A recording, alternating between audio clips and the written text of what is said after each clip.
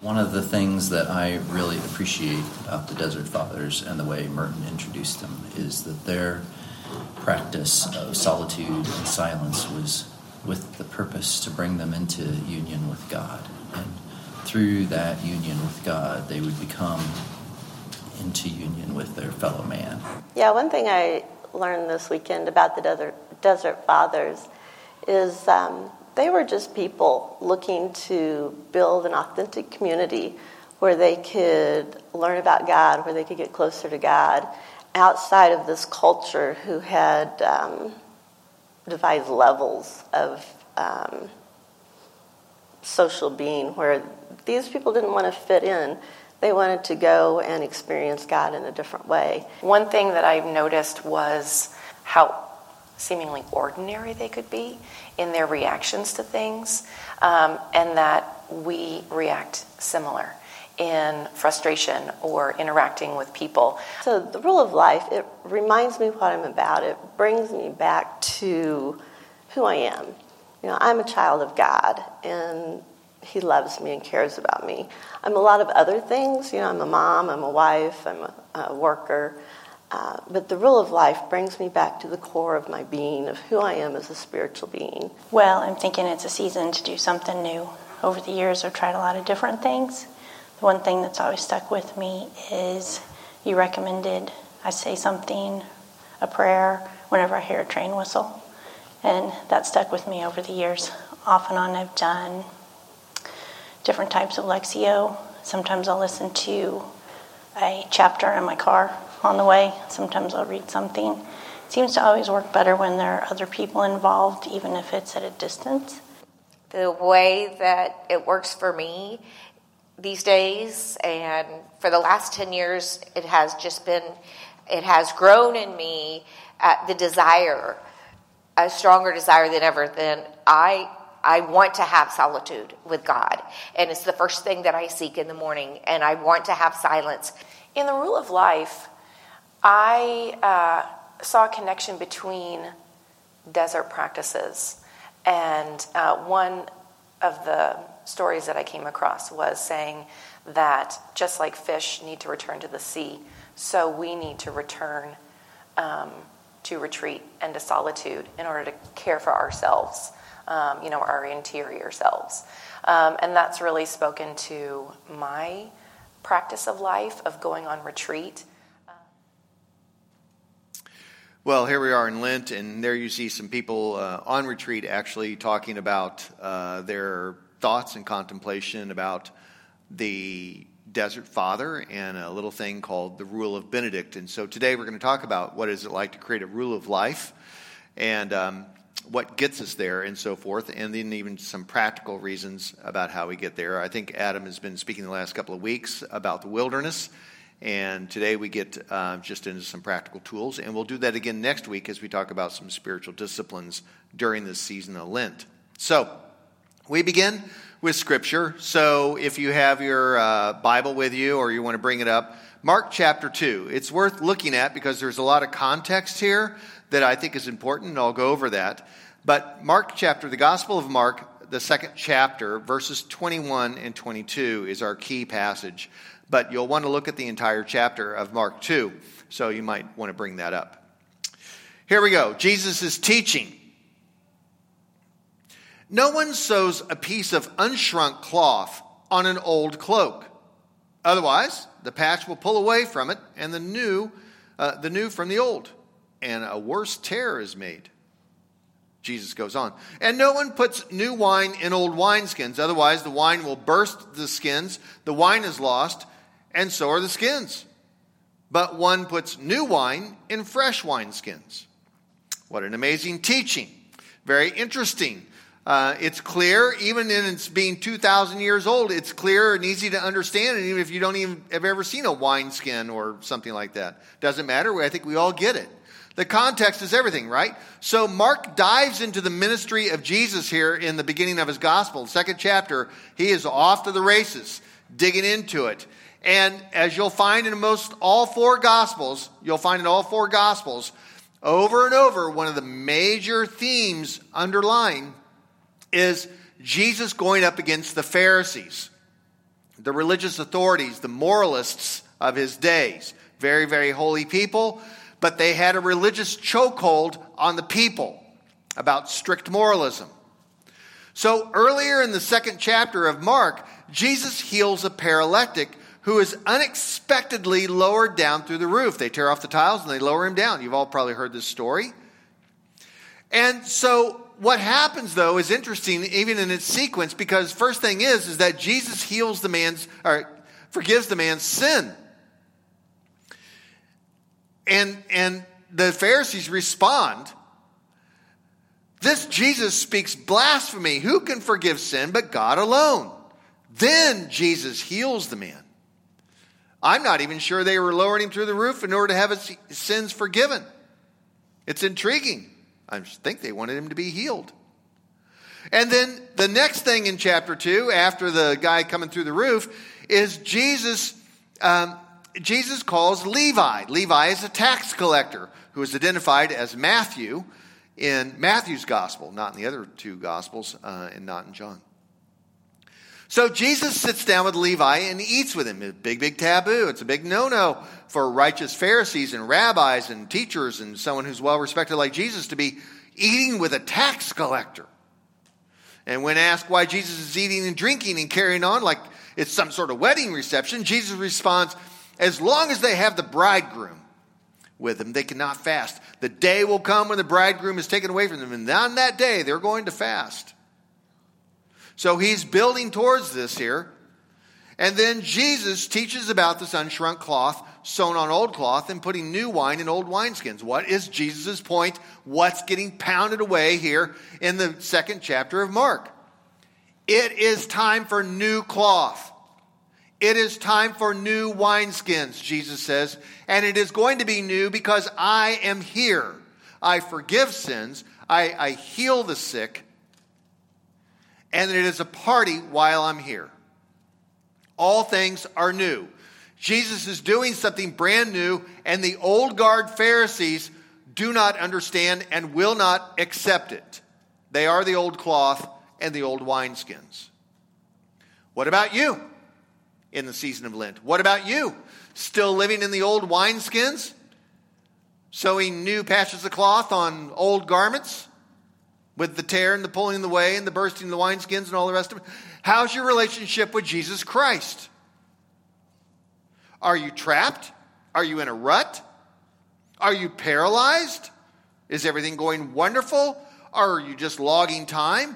Or, as the old business adage goes, are you doing the same exact thing expecting different results? Which is the definition of insanity.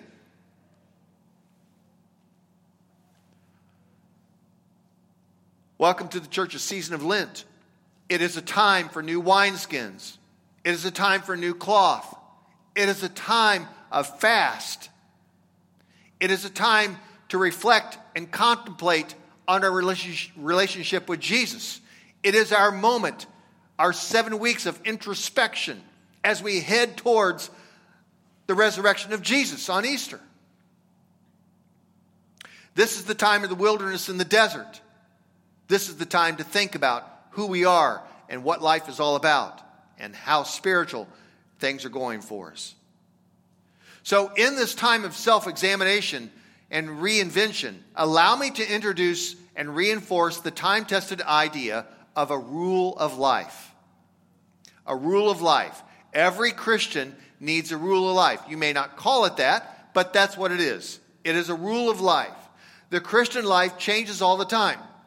Whatever you were doing 5 years ago will not suffice today, probably. It needs updating.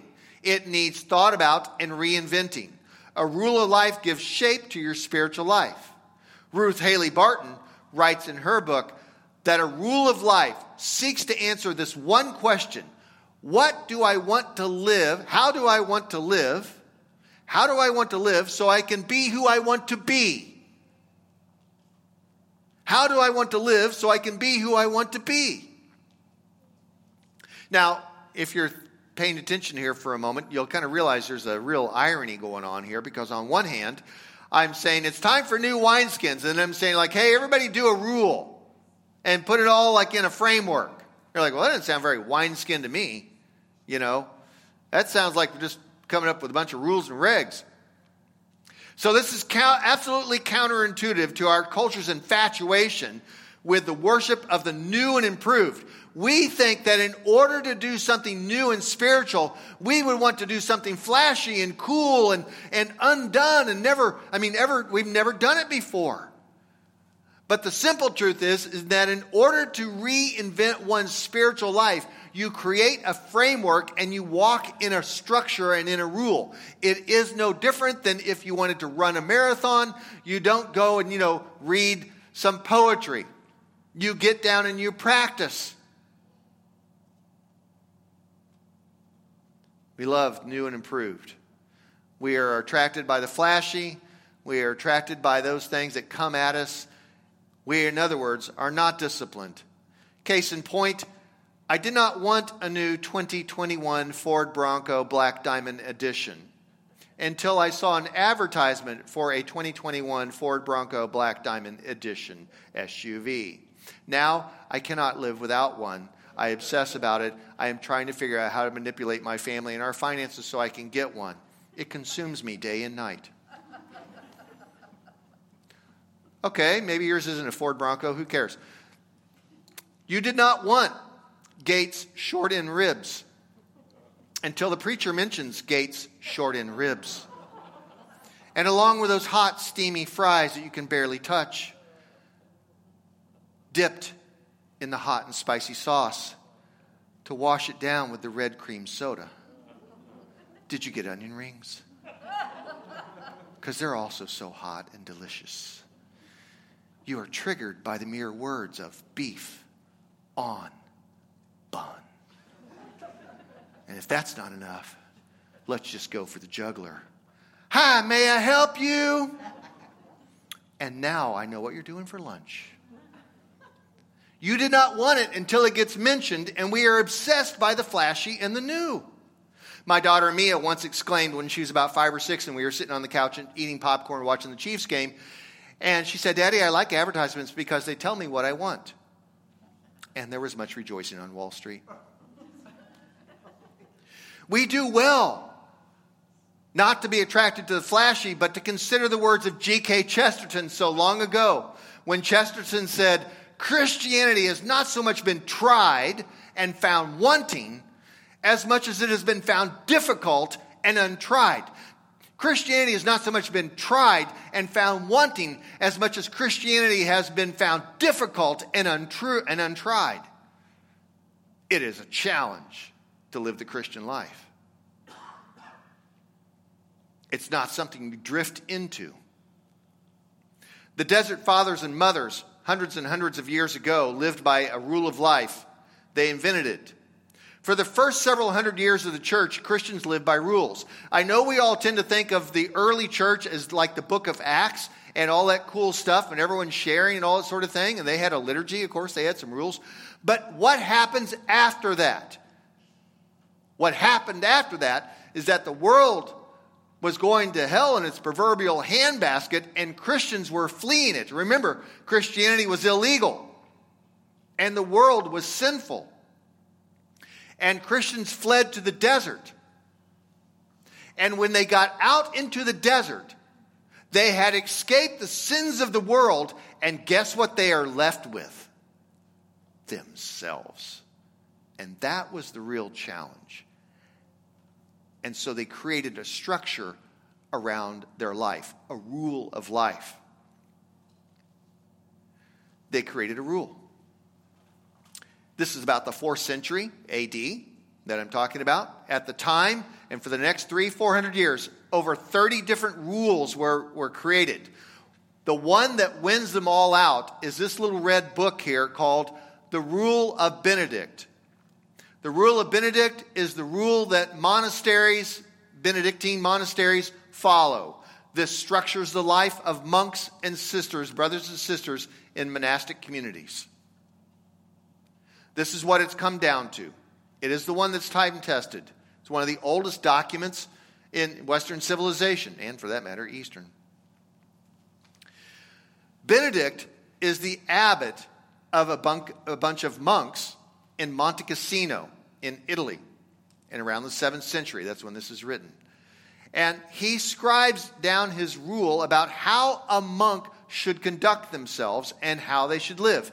It is even down to the details of how many garments you will own, what time of day you will eat, and then more importantly, that you will do the Psalms, recite the Psalms 7 times a day with your brothers or sisters. This is how one conducts themselves in a book like this. Now, the Bible was the Desert Fathers and Mothers and the monks' final authority. It is the Scriptures, inspired. And much of the rule aligns with the biblical teachings, but it's not Scripture.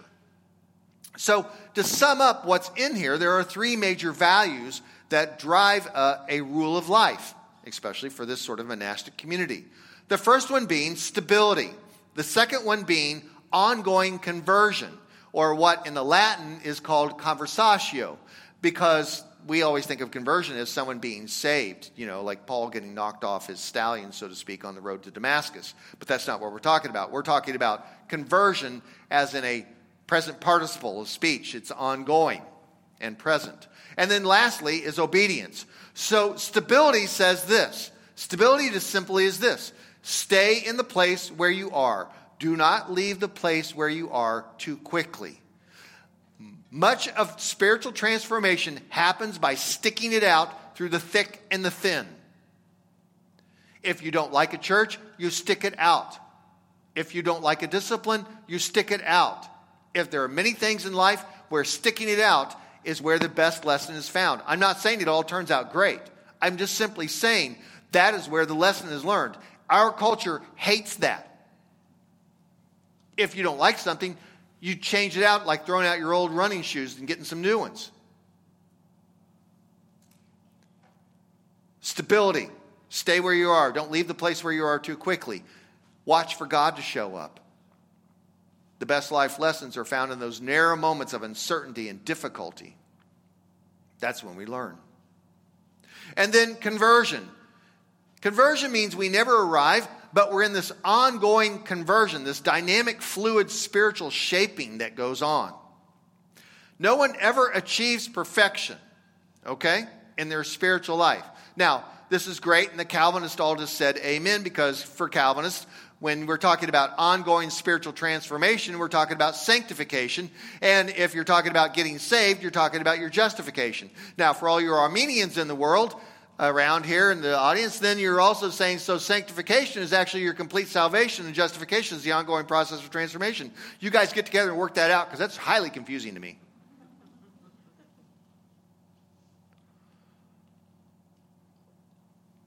Conversion is an ongoing process of never arriving. No wonder we use the language of journey and pilgrimage when it comes to spirituality. Of course, the danger is that you think you're working out your salvation and that you're never saved until you reach moral perfection. That was the problem of the Pharisees. And it can be a problem for Christians.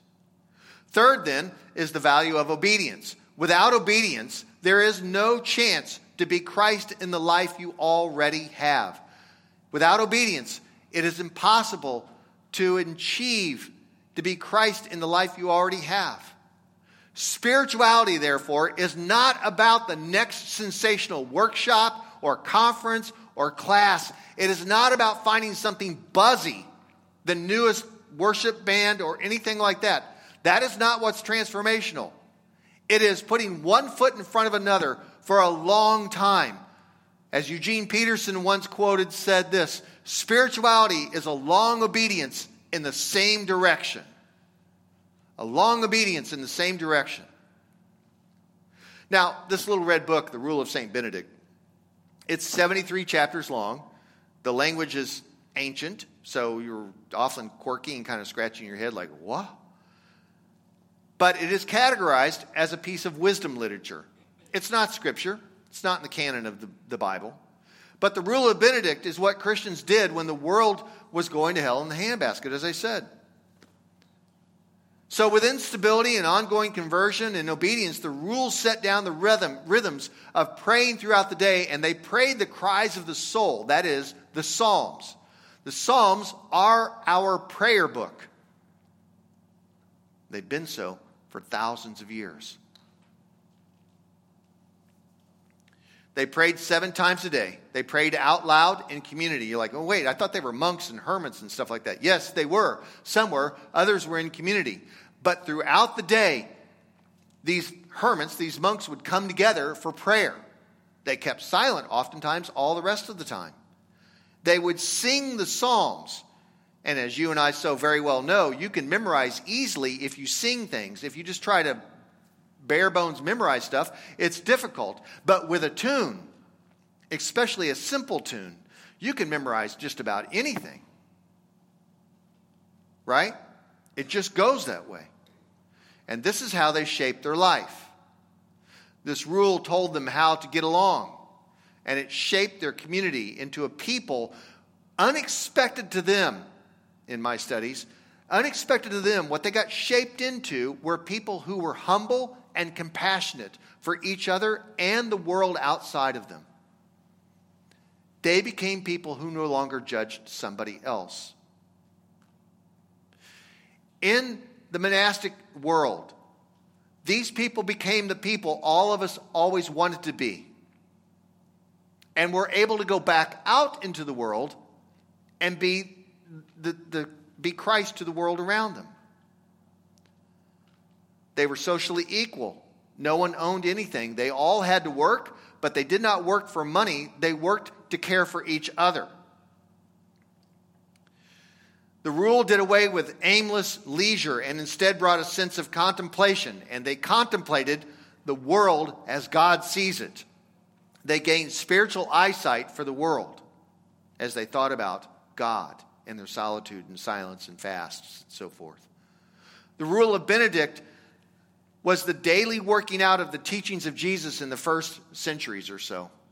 If you want to know what happened after the Gospels and after the book of Acts, it looks like a rule of life and in various rules. This is what the first Christianity, the first century looked like. The first millennia of the church looked like. Monastic scholar Joan Chittister states, the rule of Benedict saved Christian Europe from the Dark Ages that was bent on its own destruction.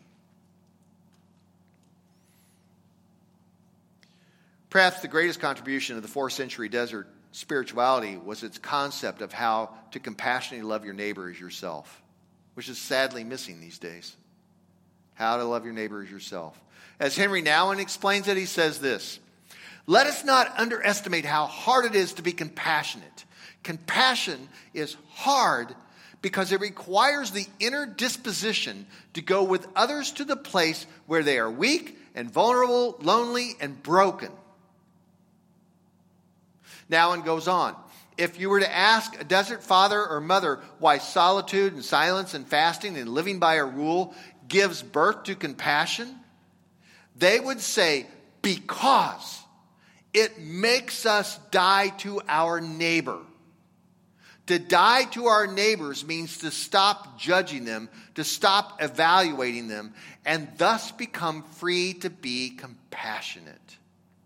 It is judgment that kills compassion. This Lent, in this year, I see hardly a trace of compassion still within our politically polarized nation. A people who have everything are still judging each other. And instead of measuring our success of love by our weakest members of society, we look at each other's strongest members and then try to bring them down and subdue them and force them to think like we do, and thus win by making people do what they don't want to do. This Lent, as we march toward Easter, we travel through a valley of darkness, the valley of the crucifixion, where an innocent man is beaten and nailed to a Christ who cries out on that very cross, Father, forgive them, for they do not know what they do, when they knew exactly what they were doing. And he breathes his last for our sake, for the world's sake. Let us not forget that the people you may very well most disdain in this world at this very hour are the very people you may spend eternity with.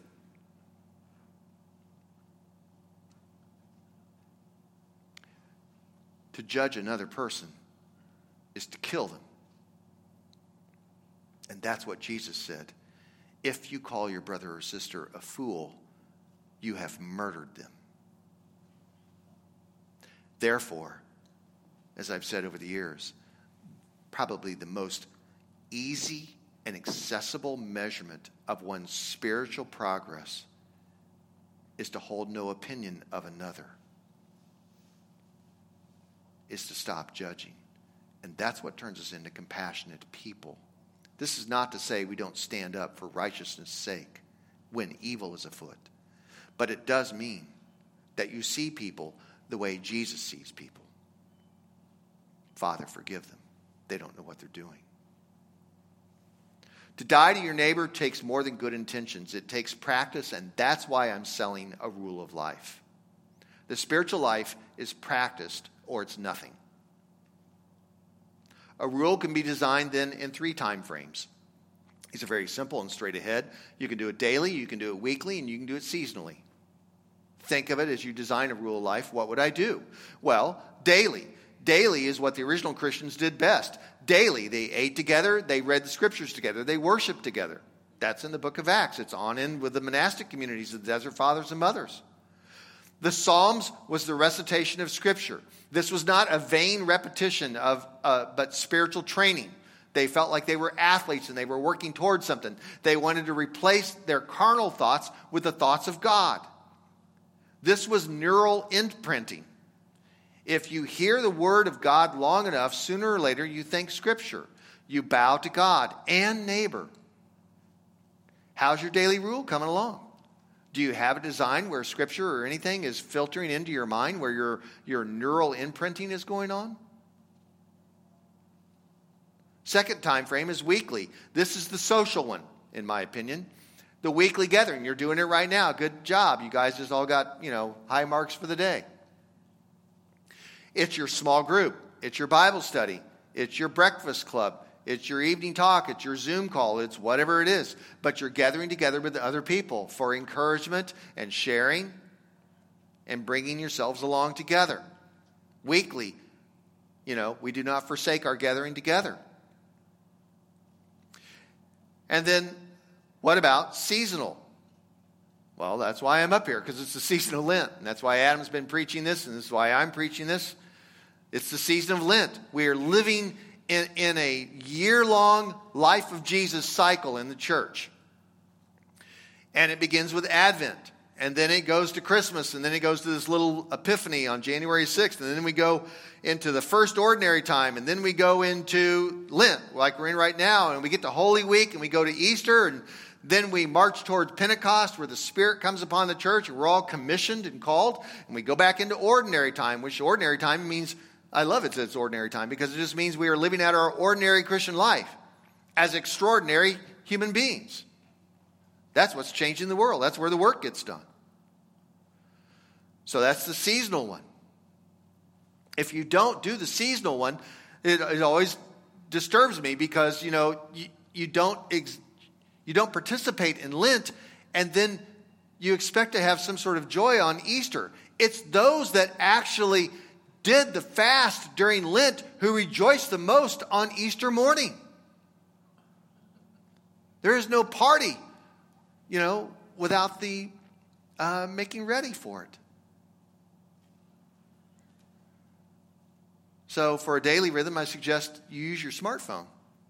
Your smartphone, far from being the bane of society, is some sort of evil thing from the devil. Instead, your smartphone is your best tool. Set an alarm when you should pray. If it goes off and you're in the middle of a conversation at work, as Thomas Merton said, to think to pray is to pray. You had the thought. There's my alarm. It's prayer time. I don't get to. You just prayed. Get it? Or if you have a place where you can actually do it, the alarm goes off, you open an app like the Breviary.com or Universalis.com or even just any Lifeway Bible or Bible Gateway or any scripture thing, and you just read the psalm, the next one that comes up. Maybe you listen to a song at that point, some worship music, or your favorite artist. Get the song memorized, especially if the words are good and they're scriptural. So use that. That's your daily, throughout the day thing, and that's how we can imitate the desert tradition of praying 7 times a day. You can set it for whatever times you need. It comes unbidden and therefore disturbs you. And when your alarm goes off, you say, I was not thinking about God. That is a win. Because now you are. You just succeeded. Weekly, go to church, connect with others. Seasonal, live out the church calendar. I knew that you guys had served my children well when they said, I get it. Advent, Christmas, this Epiphany thing, Lent, Easter, and then she said, what's next? I said, ding, ding, ding, ding, when?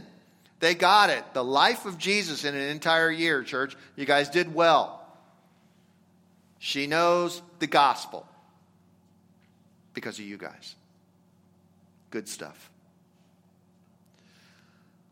Well, today is the day of salvation. You're thinking, like, man, I haven't been doing anything for Lent. I didn't get this whole thing together. I was supposed to get my stuff together. I didn't do it. I feel bad. Martin Luther from the 16th century, the guy for the Reformation. He was an Augustinian monk. And he got about 6 months behind in his prayers that he was supposed to be doing, these prayers throughout the day. He thought he was supposed to do makeup homework and get them all done. And every day that he didn't do them, he got further and further behind. So guess what he did? He threw out monasticism because he couldn't keep up with the prayers. Martin, dude, just start today. Erase the past. It's okay, man. You're missing the point. You don't get credit for doing the volume. It's neural imprinting. Whatever. So he didn't get it. And sometimes we don't either. Today, what if Zacchaeus had said, what if Zacchaeus had said, no, there's no point in me climbing the sycamore tree and trying to get a look at Jesus. You know, I've been a sinner for so long. I've been a tax collector and ripping people off and everything like that. There's no hope for me. No, I'm not even going to try.